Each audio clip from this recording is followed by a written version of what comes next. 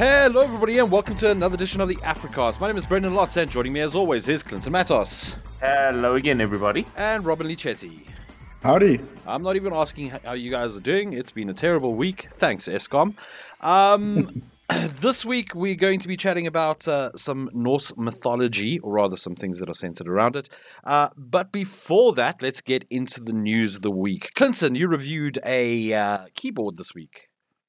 Yes, it's the keyboard called the James Donkey RS4. That really is what it's called. I don't know why it's called that, but that's its name. So this is a Gateron yellow keyboard, and you can check out our review and links to everything else that we talk about today. But what makes this one special, aside from everything that I mentioned in the review, is also the shop that it came from. So we were reached out to by a company called Mech Keys, which is a overseas keyboard reseller. And we were talking to them about getting this review unit in. But what makes them special and what South Africans should take note of is that they ship directly to South Africa. And taxes and import duty and all of that is actually baked into the price of the stuff you buy, which makes it really compelling.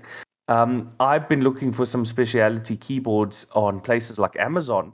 And because they're so heavy and it's an electronic which has higher taxes, the cost to bring it into the country would basically double through Amazon. So having a service like this is really valuable for local people. And I was showing this to a few friends who really like mechanical keyboards, and they were like, oh, no ways, I've never seen this place.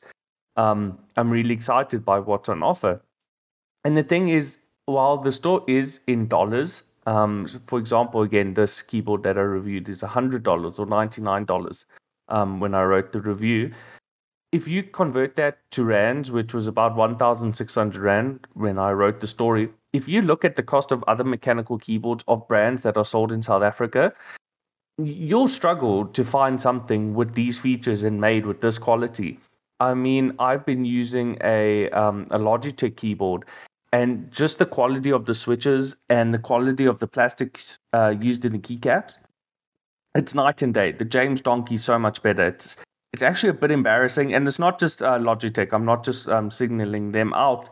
It's just that the Logitech was the last big brand I used before this James Donkey review. It's crazy how much better the quality is from this ridiculously named Chinese company compared to, a big multinational brand that is officially in South Africa. So, yeah, to spoil my review, but I have only mostly positive things to say. Another big bonus that I want to mention before we move on to other things here is how simple it is. There is no external software you need. I really hate the fact that a lot of keyboards and mice and even headsets you buy nowadays, to unlock all their features that they advertise on the box and on the website, you have to download third-party external software. And that software, which is usually rather bloated, has to sit on your computer and run 24/7, just so you can control things like lighting or macros or stuff like that. So I'm very happy with the James Donkey RS4. Even though I prefer tactile and clicky switches, these linear Gateron yellows are absolutely awesome. I love them so much. They're fantastic. So yeah, basically just positive things to say. The two negatives I did want to mention, and I do point this out in the review, is that the battery does not last as long as I wanted to. It only lasted for me between 4 and 6 days of, I wouldn't say heavy use, but I would say, extended periods of use. I think everybody's spending more time at their computers doing a lot of work. So I would have liked a bigger battery. And then I also would have liked a USB pass-through or an audio pass-through, or both, hopefully. And you don't get either of those here. But again, like I said, this is a $99 keyboard, and in the world of mechanical keyboards, that is actually a good deal. It's actually on the cheaper side. So those are premium features I am asking for, and I find that saying that is just nitpicking. So James Donkey, it gets a thumbs up from me, and the Mech Keys website people should check out if they are looking for keyboards from overseas without paying for ridiculous shipping. And also, it doesn't go through the post office. I know some overseas companies will just say, oh, we passed it off to the post office, good luck, because they have no experience in South Africa, and they don't know that basically means your delivery would never happen. So yeah, almost full marks for both the keyboard and the keyboard reseller. And you can check out my review in the link below. Cool. Robin, you've got some news about it now being illegal to hurl insults at people online in Japan. Yeah, so the Japanese government passed a rather quote unquote interesting law. It comes into effect as of 7th July and essentially means if you post insults online or some kind of comments, hate comments, it can earn you a pretty sizable fine. The government is saying up to 300,000 yen, and given the current exchange rate, that equates to roughly 37,000 rand. So it's a pretty hefty fine. Based on the severity of the insults or the ramifications of what you're doing online, you could also see a full year in prison. So they are definitely not taking a relaxed view on I guess online hate, bullying online. They're looking to be quite aggressive as far as how they police it. This is not necessarily a new law, but rather it's an extension of an existing one. So previously, if you were found to be guilty of hurling online insults at people in Japan, you could face up to 30 days in jail or a spot 10,000 yen fine, which is around about 1,200 rand. So it's obviously increased significantly in terms of scale for the actual punishment. And it has, for obvious reasons, received some criticism. There's obviously always going to be talk around freedom of speech. Also, it isn't necessarily clearly defined as to what an online insult is.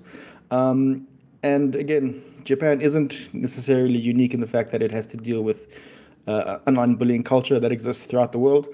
But I think there have been a few kind of high-profile incidents involving kind of online hate. The most immediate one that comes to mind is that of Hana Kimura. She committed suicide, and she was a semi-professional wrestler and also a contestant on a popular reality series called Terrace House. It's available to stream on Netflix if you are interested. And her performance on the show, on the series, drew a lot of criticism from people that are watching.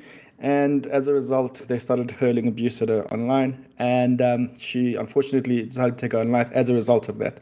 So I guess it's cases like that the Japanese government are looking at and are trying to kind of stop incidents like that in future from happening. As we have seen, the moment you start policing social media quite heavily, it can definitely have a kind of blowback effect. It can sometimes have the complete opposite effect. So it remains to be seen what this new law will do as far as people abusing others online. And also, the Japanese government are going to be looking at this law and its impact in 3 years' time. So they'll then assess it then and kind of see whether or not it has, in fact, impacted freedom of speech or whether it has had a positive effect in terms of how much online hate there is in the country. So it is an interesting law. The cynic in me doesn't really have much hope for it as far as kind of stopping people from abusing others online. It's just unfortunately the nature of social media. We covered a story last year around Instagram and how it is proven to have kind of a negative effect on young women's self-image. So yeah, it's unfortunately the nature of the beast when it comes to social media. How effectively a government institution can police that remains to be seen. But yeah, it looks like Japan are taking a pretty hard stance on it. Yeah, looks like it. Right.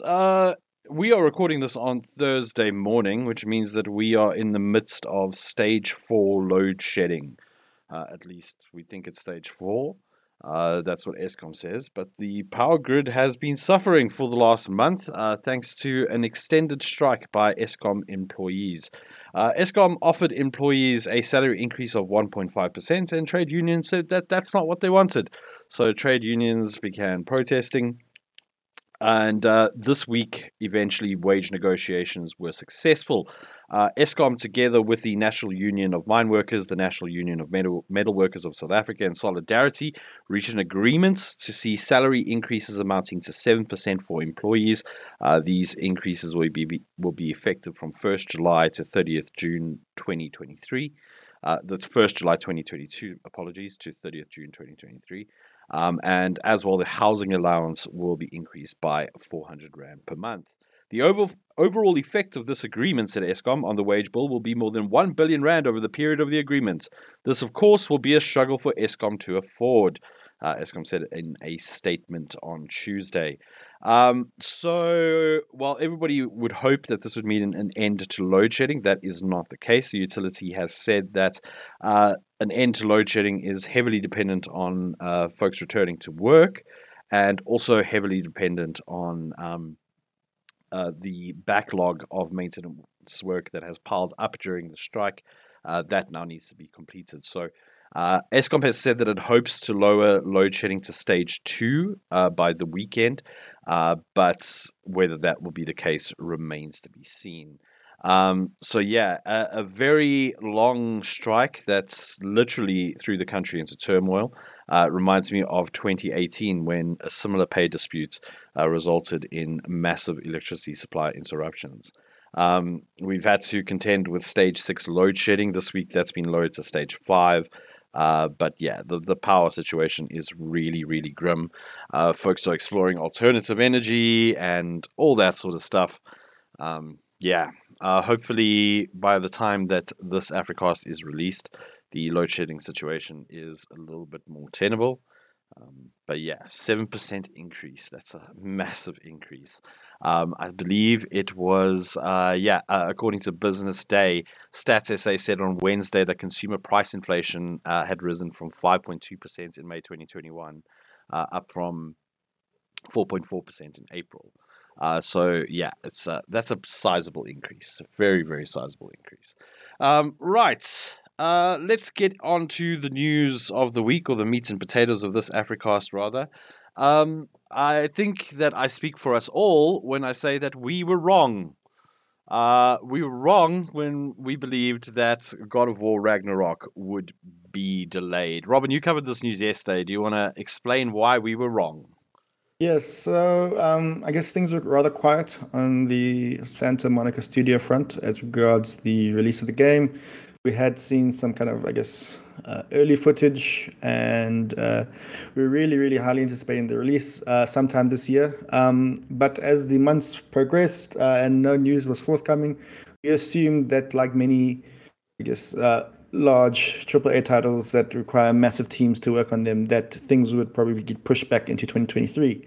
And then, out of nowhere, yesterday, Santa Monica Studio released a new CG trailer for God of War Ragnarok called Father and Son, and with it came the confirmation of the release date for the game, both on the PS5 and PS4. So it is landing on 9th November this year. Along with the announcement of the release date, they also showcased 2 collector's editions, which we'll get into shortly. But yeah, we now officially have a launch date for the game. Like we said, PS5 and PS4, so it's very much following the same model as another PlayStation exclusive did, Horizon Forbidden West. And it's likely due to the fact that, one, obviously it's a PlayStation exclusive, but also the fact that there simply aren't enough, PS5 consoles in the market, so there's not necessarily a return on investment if, for example, Santa Monica Studio said there should only be a PS5 exclusive. So I guess that's a good thing for people that have PS4s and haven't gotten the chance to get their hands on a PS5. It means to be able to play the game. At the time of recording, we don't have a recommended pricing, but if we, for example, use Horizon Forbidden West, which still has its launch pricing, the PS4 version was retailing for 1,199 Rand, and the PS5 version, that's just like the standard edition, was retailing for 1,369 Rand. And then a collector's edition or digital edition, the deluxe edition, was going for around about 1,500 Rand. So that, I guess, gives us an idea of pricing, but we'll only know officially once Santa Monica Studio or PlayStation reveal all the pricing to us. So yeah, that's kind of where we're sitting at the moment with God of War Ragnarok. So now we can rejoice. We have a release date.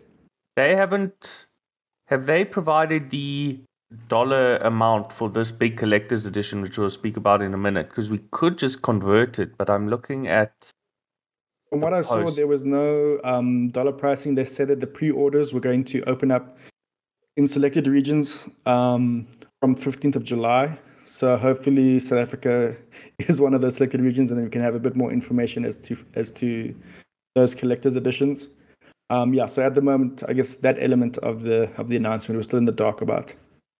So, something I just want to highlight, take a bit of a awkward turn here. The release date or the release date of God of War Ragnarok is kind of marred in some controversy. I don't know if you guys saw this, but um, at the end of June, the Summer Games Fest was happening, and there was a rumor that we would get a release date for God of War Ragnarok. And everybody took that rumor to actually mean gospel truth, and folks started to get really angry when the date wasn't announced. This kind of culminated, though, last week when Sony Santa Monica put out a tweet saying every single person at Santa Monica Studios is working hard to create a game that we're proud of, one that we hope you will enjoy playing once released. Our fans inspire us and we understand the passion and desire for more information, but that passion should not be toxic nor come at the expense of any human being's dignity. Let's celebrate our community by treating each other, every gamer and developer alike, with respect. And this was part of a wider incident that I saw happening online last week where the gaming community seemed to feel like developers owed them something, whether it's release dates or information about games. Like there were reports of developers being sent lewd photographs in a bid to get a release date for a game out of the developer. I don't know who What? you are. Yeah, this is legitimate. I'll share a link to a podcast from Balula Gaming that goes into this in detail, but it's just so troubling that we're back here. We're back at this point where the gaming community is turning toxic because things aren't going the way that they hoped they would go. I don't think it's fair to ever harass a developer for anything. And like I know that some developers do some really awful things, but to harass them online and the folks who work on these games, that's just disgusting behavior. So while it's nice that we now have a God of War release date, I really hope that the gaming community doesn't take this as, oh, if we put pressure on these people, they will respond. Yeah, it's just Yeah. unfortunate that this is now a situation we sit in where we have a date for a game, but it might not be. It might have been. Well, It's kind of come after this really disgusting incident. Just don't understand because all these big companies, the announcements they do and their business decisions and all the stuff that make people angry, it's not the developers making the decisions. It's the people in the suits, the accountants who are doing it. And I'm not saying, shift your blame and your harassment from the developers to the executives.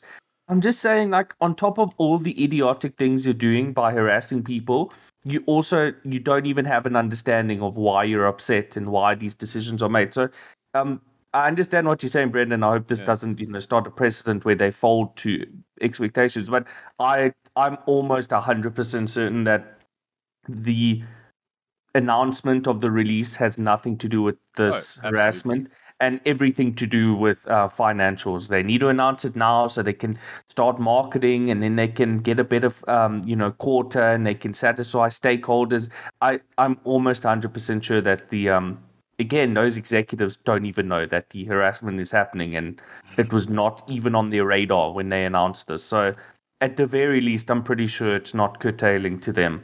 Yeah, absolutely. I just want to mention it. Like, Yeah. just because we've now got a release date for God of War doesn't mean that harassment works. Yeah.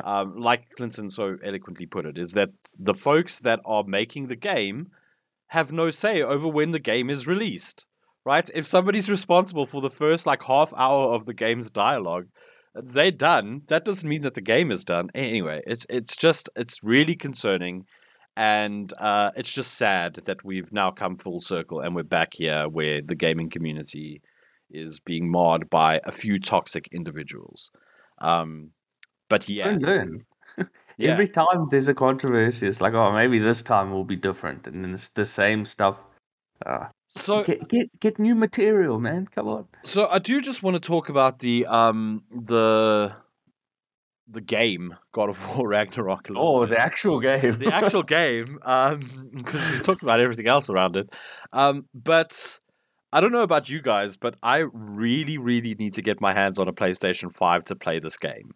I know that eventually it'll be released on PC, but man, after playing God of War on PC and seeing how good it looks, I don't want to play this on PS4. Do you think that people who play on PS4 are going to have like a worse experience? Robin, you go first because I was talking quite a bit there, and I also have stuff to say about this. Yeah, I don't necessarily think a worse experience. I think, although there are going to be a PS4 and PS5 version, I think the way we're kind of hyping up the game and your expectations for it is that the PS5 would be quote unquote the best experience. You know, a PS5 with a 4K capable TV, like just kind of immersing yourself in everything that the Santa Monica studio has kind of worked on. That would probably be the best experience. I don't think you necessarily get a subpar experience on PS4, but if you are fortunate enough to have that kind of hardware available, you obviously want to then experience the best possible version of the game. So I guess I'm kind of sitting on the fence. I don't think you'll get a bad experience on PS4. It's just that I think if you're going to be throwing this much money at a game, you want to make sure that it's best possible. Yeah. Clinton? Few minds about this because I want to say that the original God of War was made for PS4 and that looks so amazing. And even if you go back and you play it now on PS4, it looks great. Yeah. And because of that, I want to say, they did it on PS4, so this new one should be good. But I think the difference is on that on the older one, on the first one, it was made from the ground up for PS4. And I really think that this new game has the PS5 as the lead console. And, usually the lead software looks the best. So, again, I don't want to say, it's going to be good, it's going to be bad before ever seeing anything about it. But I do think that the PS5 is going to be much better, not just in terms of, maybe this one's at 4K and then the PS4 is in 1080p. I don't think that would be the case. It just might be that the PS5 is where the lion's share of the development work was done. Even if they come out and they say, we had a full team doing PS4 and everything, I'm not saying they're lying. I'm just saying that I know that the PS5 got more attention. Yeah, I mean, it is the current generation console, and I do like God of War, or 2018 was very much a system seller for PlayStation. Like, yeah, that is undeniable, and I believe that maybe this could be the same thing. Just at the same time, like moments after Sony Santa Monica made this this announcement, or Santa Monica Studio, sorry.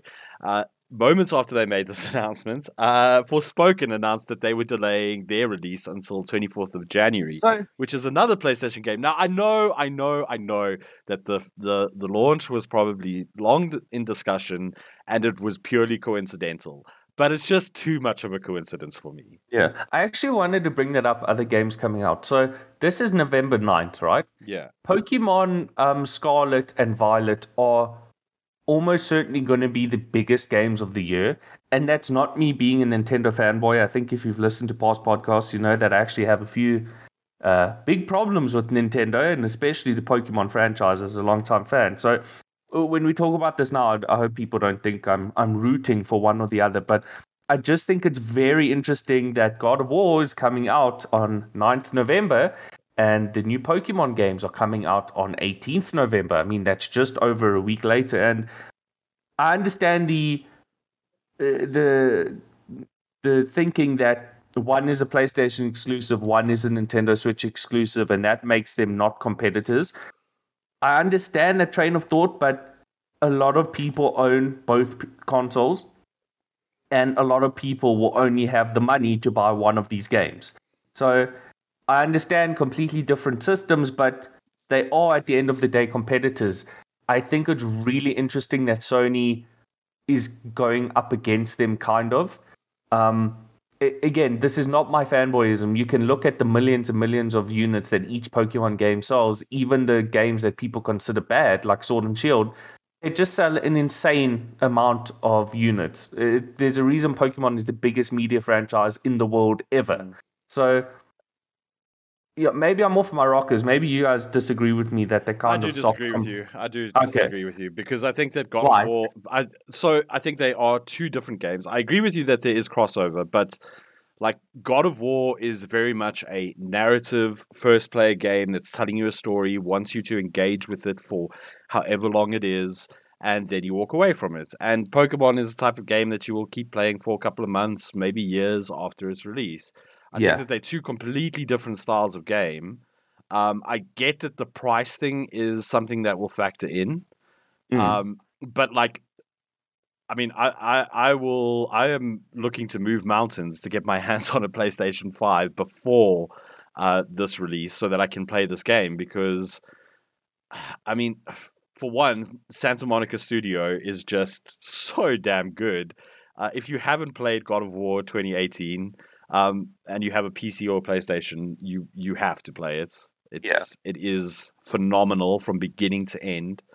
I actually, when I played it on PlayStation, I sat down for a weekend and did not move until I finished the game, which is something that I haven't done since like I was a teenager. But I just think that this is such a big title, probably bigger than Elden Ring. Elden Ring is no longer Game of the Year if this comes out. But wow, yeah, Brendan's allegiance I'm just being, I'm just being fair here and honest. Like, Elden Ring is great, but it's not perfect, and I'm pretty sure that Santa Monica Studio is working to make this as perfect as possible. It probably won't be perfect, but it'll be damn near close. Robin, what do you think? Do you think I'm also off my rockers comparing these two? So I kind of get what you're talking about. It depends on region. So somewhere like Japan, you'll probably have a lot of players that have both consoles or have access to both kind of platforms to enjoy the game. For me, though, it's probably going to be more important whether or not PlayStation decide to make it add the ability to kind of upgrade from PS4 version to PS5. Because I don't think there will be enough hardware to kind of hedge their bets before the end of the year. I don't think we're going to see a lot of PS5s in the market. So I think what a lot of people will want to try and do is get the PS4 version, and once a PS5 becomes available, then upgrade. But from what I'm seeing here, I'm not seeing any detail around that yet. I don't know if you have got other information on that. No, yes, I do. It was in the thing. It says if you buy Ragnarok on PS4, you can pay $10 to upgrade to the PS5 version.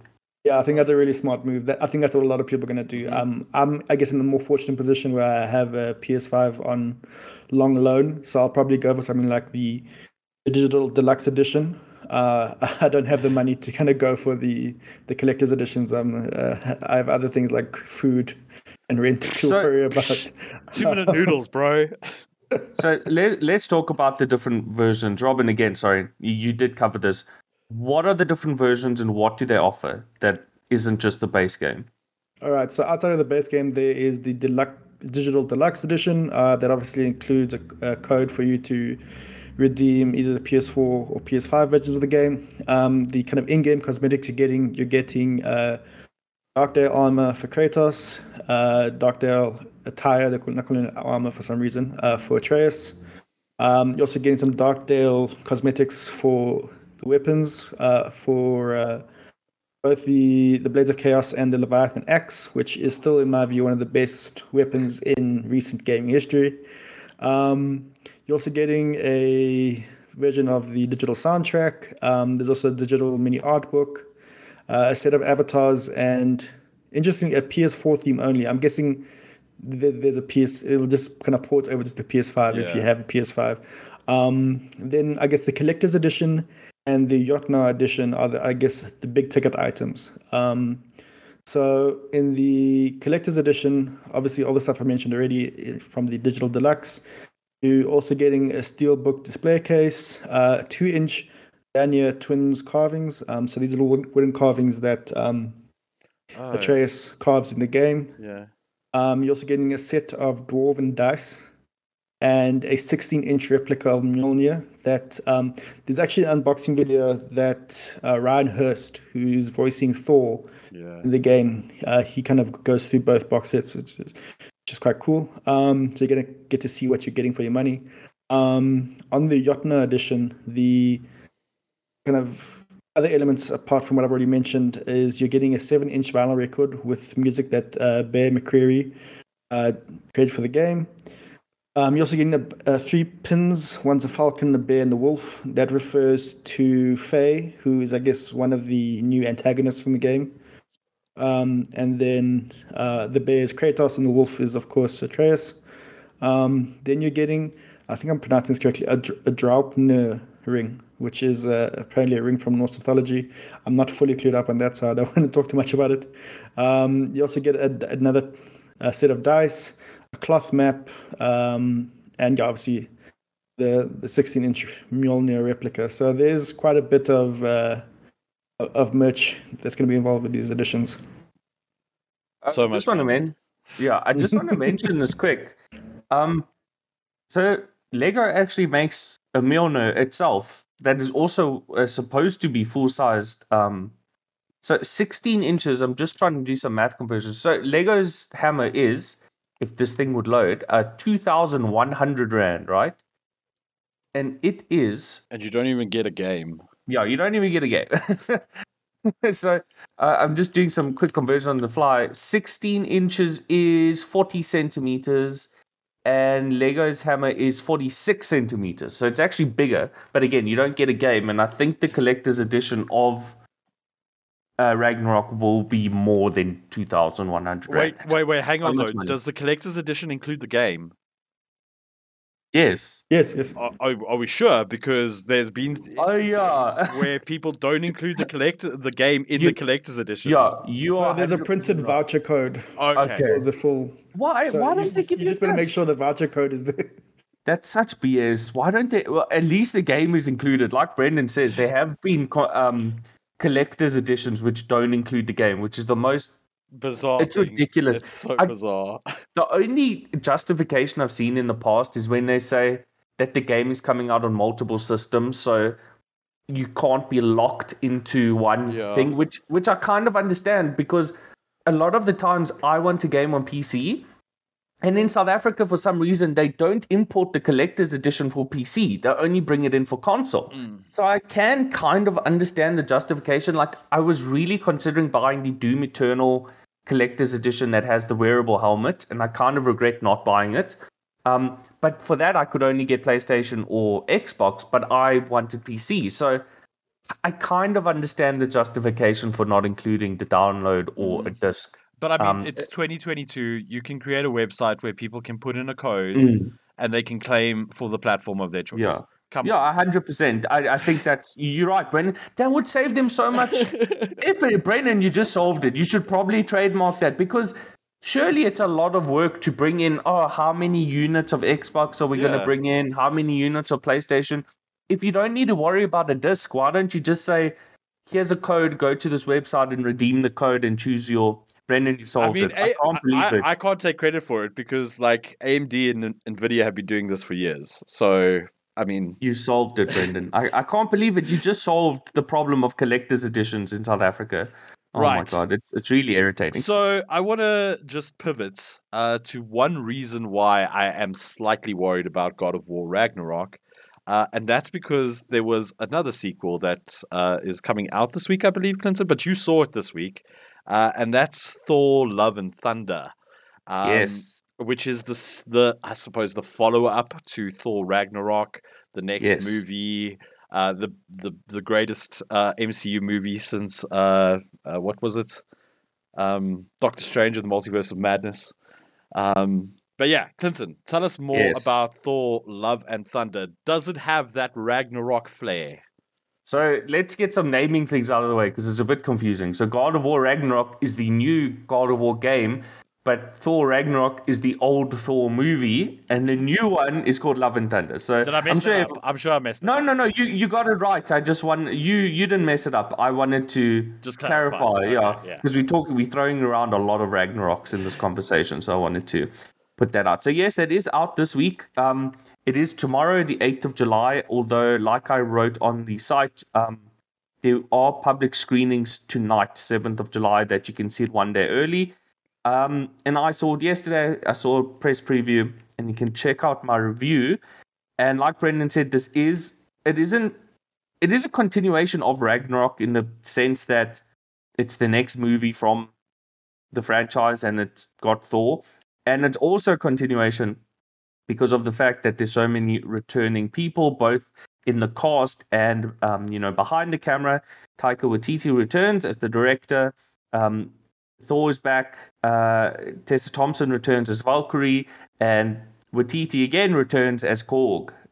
Kind of became a breakout fan of Ragnarok. Breakout fan, favorite character of Ragnarok. And from what we saw before this movie released, it seemed like more of the same. And I think I discussed it on another podcast where, like Ragnarok, it is taking a lot of comic book arcs, like entire comic book arcs that played out over many years, and kind of cramming them into one movie. And the two big arcs were that of Gore the God Butcher, who was an alien who was betrayed by the gods or let down by the gods to get something called the Necrosword that allows him to kill them. And he goes across the universe killing gods, which is obviously a problem for Thor, who is a god. And the other comic arc that they have adapted for this movie is that of the Mighty Thor. So the Mighty Thor is not Thor Odin's son. It is Jane Foster. So Thor's ex-girlfriend, she has been missing from the MCU for a long time, but she wasn't dead. She was just, Natalie Portman was doing other stuff. I think after Thor The Dark World, which most people involved in that movie didn't like, she kind of took a break from the MCU, but she's back, and she has picked up Mjolnir. That hammer was destroyed in Ragnarok, and we have not seen it for a while. And it's back, and it kind of looks like it's just been glued back together. It's actually quite funny, the way it looks. And that is all revealed in the trailers and the official synopsis. So I'm not spoiling anything, and in the quick discussion we're going to have of the movie now, I'm not going to spoil anything at all. So I don't think this movie is as good as Ragnarok. I don't think it's actually even close. I think Ragnarok also adapted several comic arcs like... World War Hulk and a few other ones that I can't remember off the top of my head.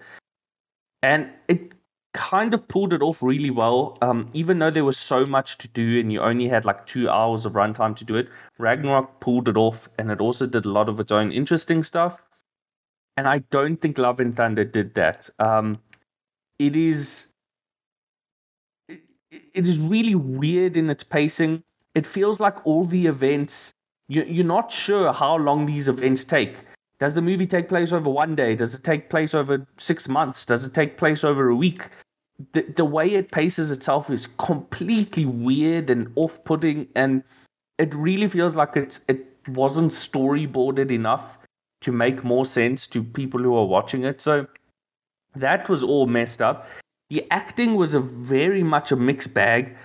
So Gore the God Butcher was actually played by Christian Bale, and a lot of people are looking forward to his performance. And if you look at the cast, it's easy to say, oh, he's the best.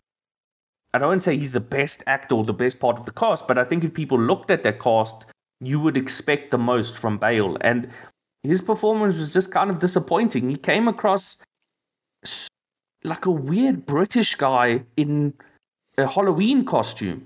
And I understand, they are just people in costumes. But, you watch Thor, who, Chris Hemsworth as Thor, he has been doing this so long, and he really has it down pat. And you feel like you're not watching Chris Hemsworth. It feels like you're watching Thor. But all I saw on Christian Bale was Christian Bale in some white makeup and a bald cap. So, yeah, he was really disappointing. I've seen some discourse on Twitter this morning when I logged in.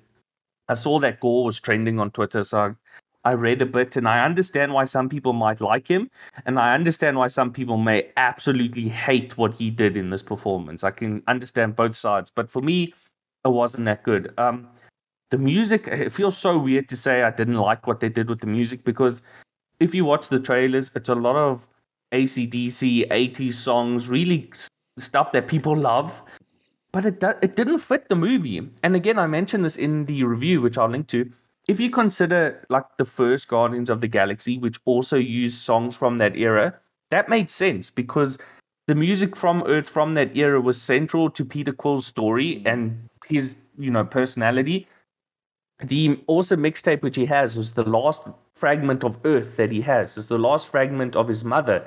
And that alien nature, a human in the universe who's an alien to literal aliens, that's a big central theme of the movie, and that's why the music makes sense. But here, it doesn't. I don't understand why they leaned on this 80s theme, because there's nothing 80s about this movie. It doesn't use the aesthetic from the 80s. It doesn't use the themes from the 80s. It just thinks, oh, they have cool logos and cool music in the 80s, so we're going to use this in this movie.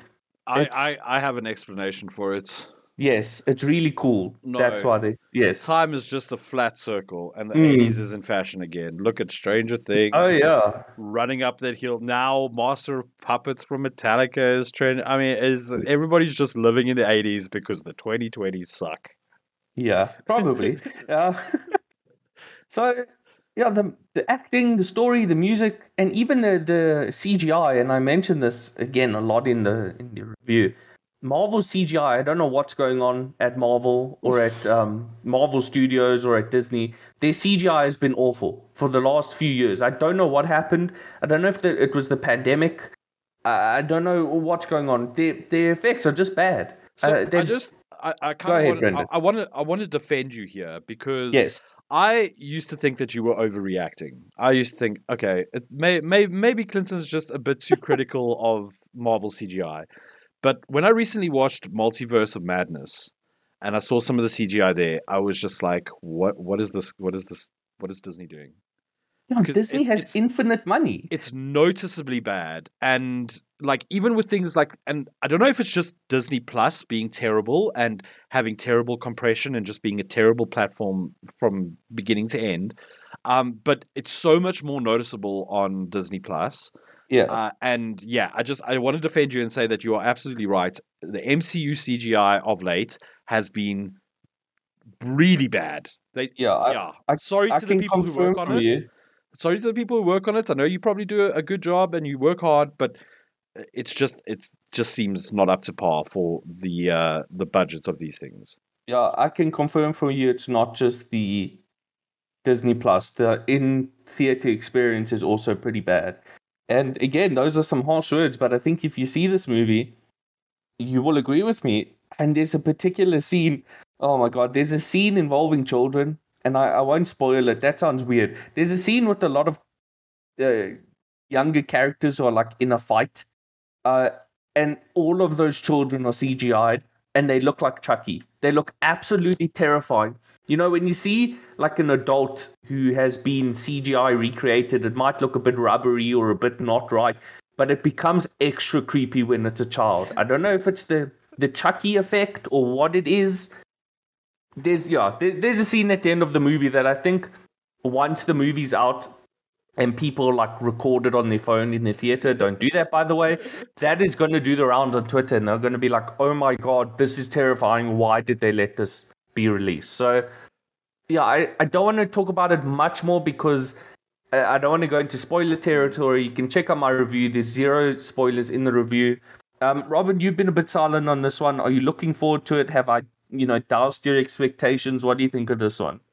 Yeah, I think in general, my expectations for Marvel films over the past year have been doused. Wasn't a fan of No Way Home. Wasn't a fan of Multiverse of Madness. And by all accounts, it seems like although Thor Ragnarok was really good because it was almost separate from everything else that was happening in the MCU, it was allowed to kind of tell its own contained story, and a lot of the choices really worked.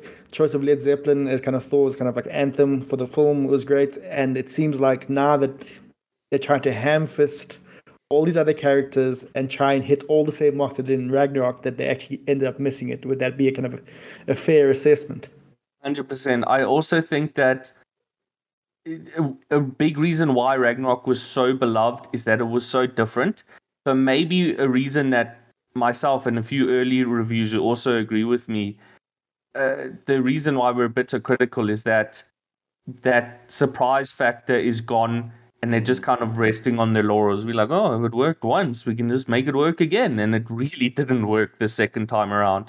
I 100% agree with you on that one, Robin. Even though I really like Multiverse of Madness. It was so nice to see Sam Raimi doing Sam Raimi stuff. But that was the only saving grace for me of Multiverse, was that it was Sam Raimi just doing crazy stuff. Yeah. I 100% agree that people can go into a Marvel movie and feel like you're just getting the same experience, but then the director put a slight twist on it. And it's just like, this is the Marvel movie that's Taika Waititi themed. This is the Marvel movie that's Sam Raimi themed. I 100% agree with you. And after watching all the Marvel Disney Plus shows, man, a lot of those shows are just not worth your time. But then again, they're not. I agree with you. I'm saying Moon Knight was the biggest disappointment ever. Oh, sorry, what? What was a disappointment? Oh yeah, that was. Yeah, and even now, I watched the latest episode of Miss Marvel yesterday. Even that show, which started out really strong, and people were saying, oh, it's doing so much cool stuff in terms of its setting and the way it presents stuff, like the murals on the walls come to life. Yeah, but then at the end of the day, it's still the same stuff, and it's just like, now we're going to put like an urban spin on it. That's the flavor of the show. And then again, the Star Wars stuff was even worse. I cannot get over how... Taika Waititi is going to be writing a Star Wars project. I cannot get over how insufferable the Book of Boba Fett was. What a waste of time, my God. Can Taika just make, like, weird stuff? Can he just do that? Can that be his thing? Like, go back to making weird indie stuff. Yeah, like Hunt for the Wilder People and JoJo, and like, come on, like, stop. So hilarious to me that he was Hitler in that movie, mate. That was funny. I need to watch the rest of that. I think I'll watch half. And what we do in the shadows is like his best thing, and like, why? Just do that. Come on. Well, probably because I know I'm being mean, but it's probably just because he gets a huge sack of money with a $sign on it to make these movies. So, I mean, look, his name is a name that kind of makes me go, I could watch that. So yeah, get that bag. That is disappointing, and it does make me kind of want to temper my expectations for God of War Ragnarok, because I don't want to disappoint myself. That having been said, I have the utmost confidence in Cory Barlog. It is Barlog, right? I didn't mess it up this time. Yeah. It is, but didn't he leave? No, he's still there. No, he's still there. He's not helming the project. He's kind of more in the background this time. Okay, right. Yeah, I remember reading that he didn't leave, but he like moved positions or something like that. So well, that's fine. Yeah. But yeah, I have the greatest confidence in that team. They love that IP, and the 2018 game is still fantastic. Like I said, you should play it.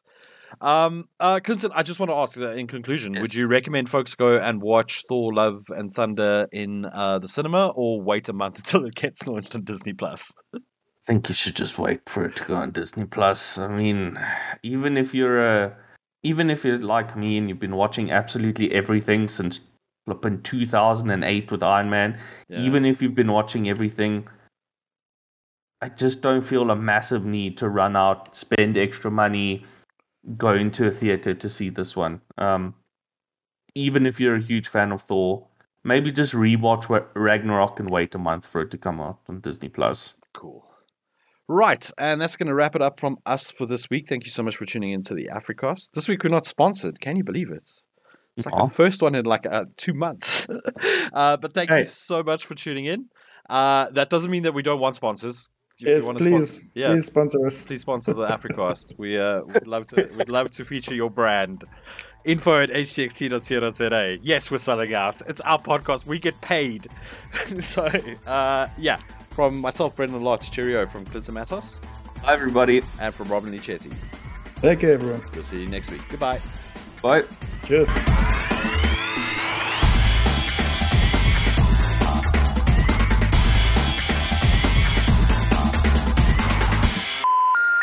Sorry, the number you have dialed is not in service at this time.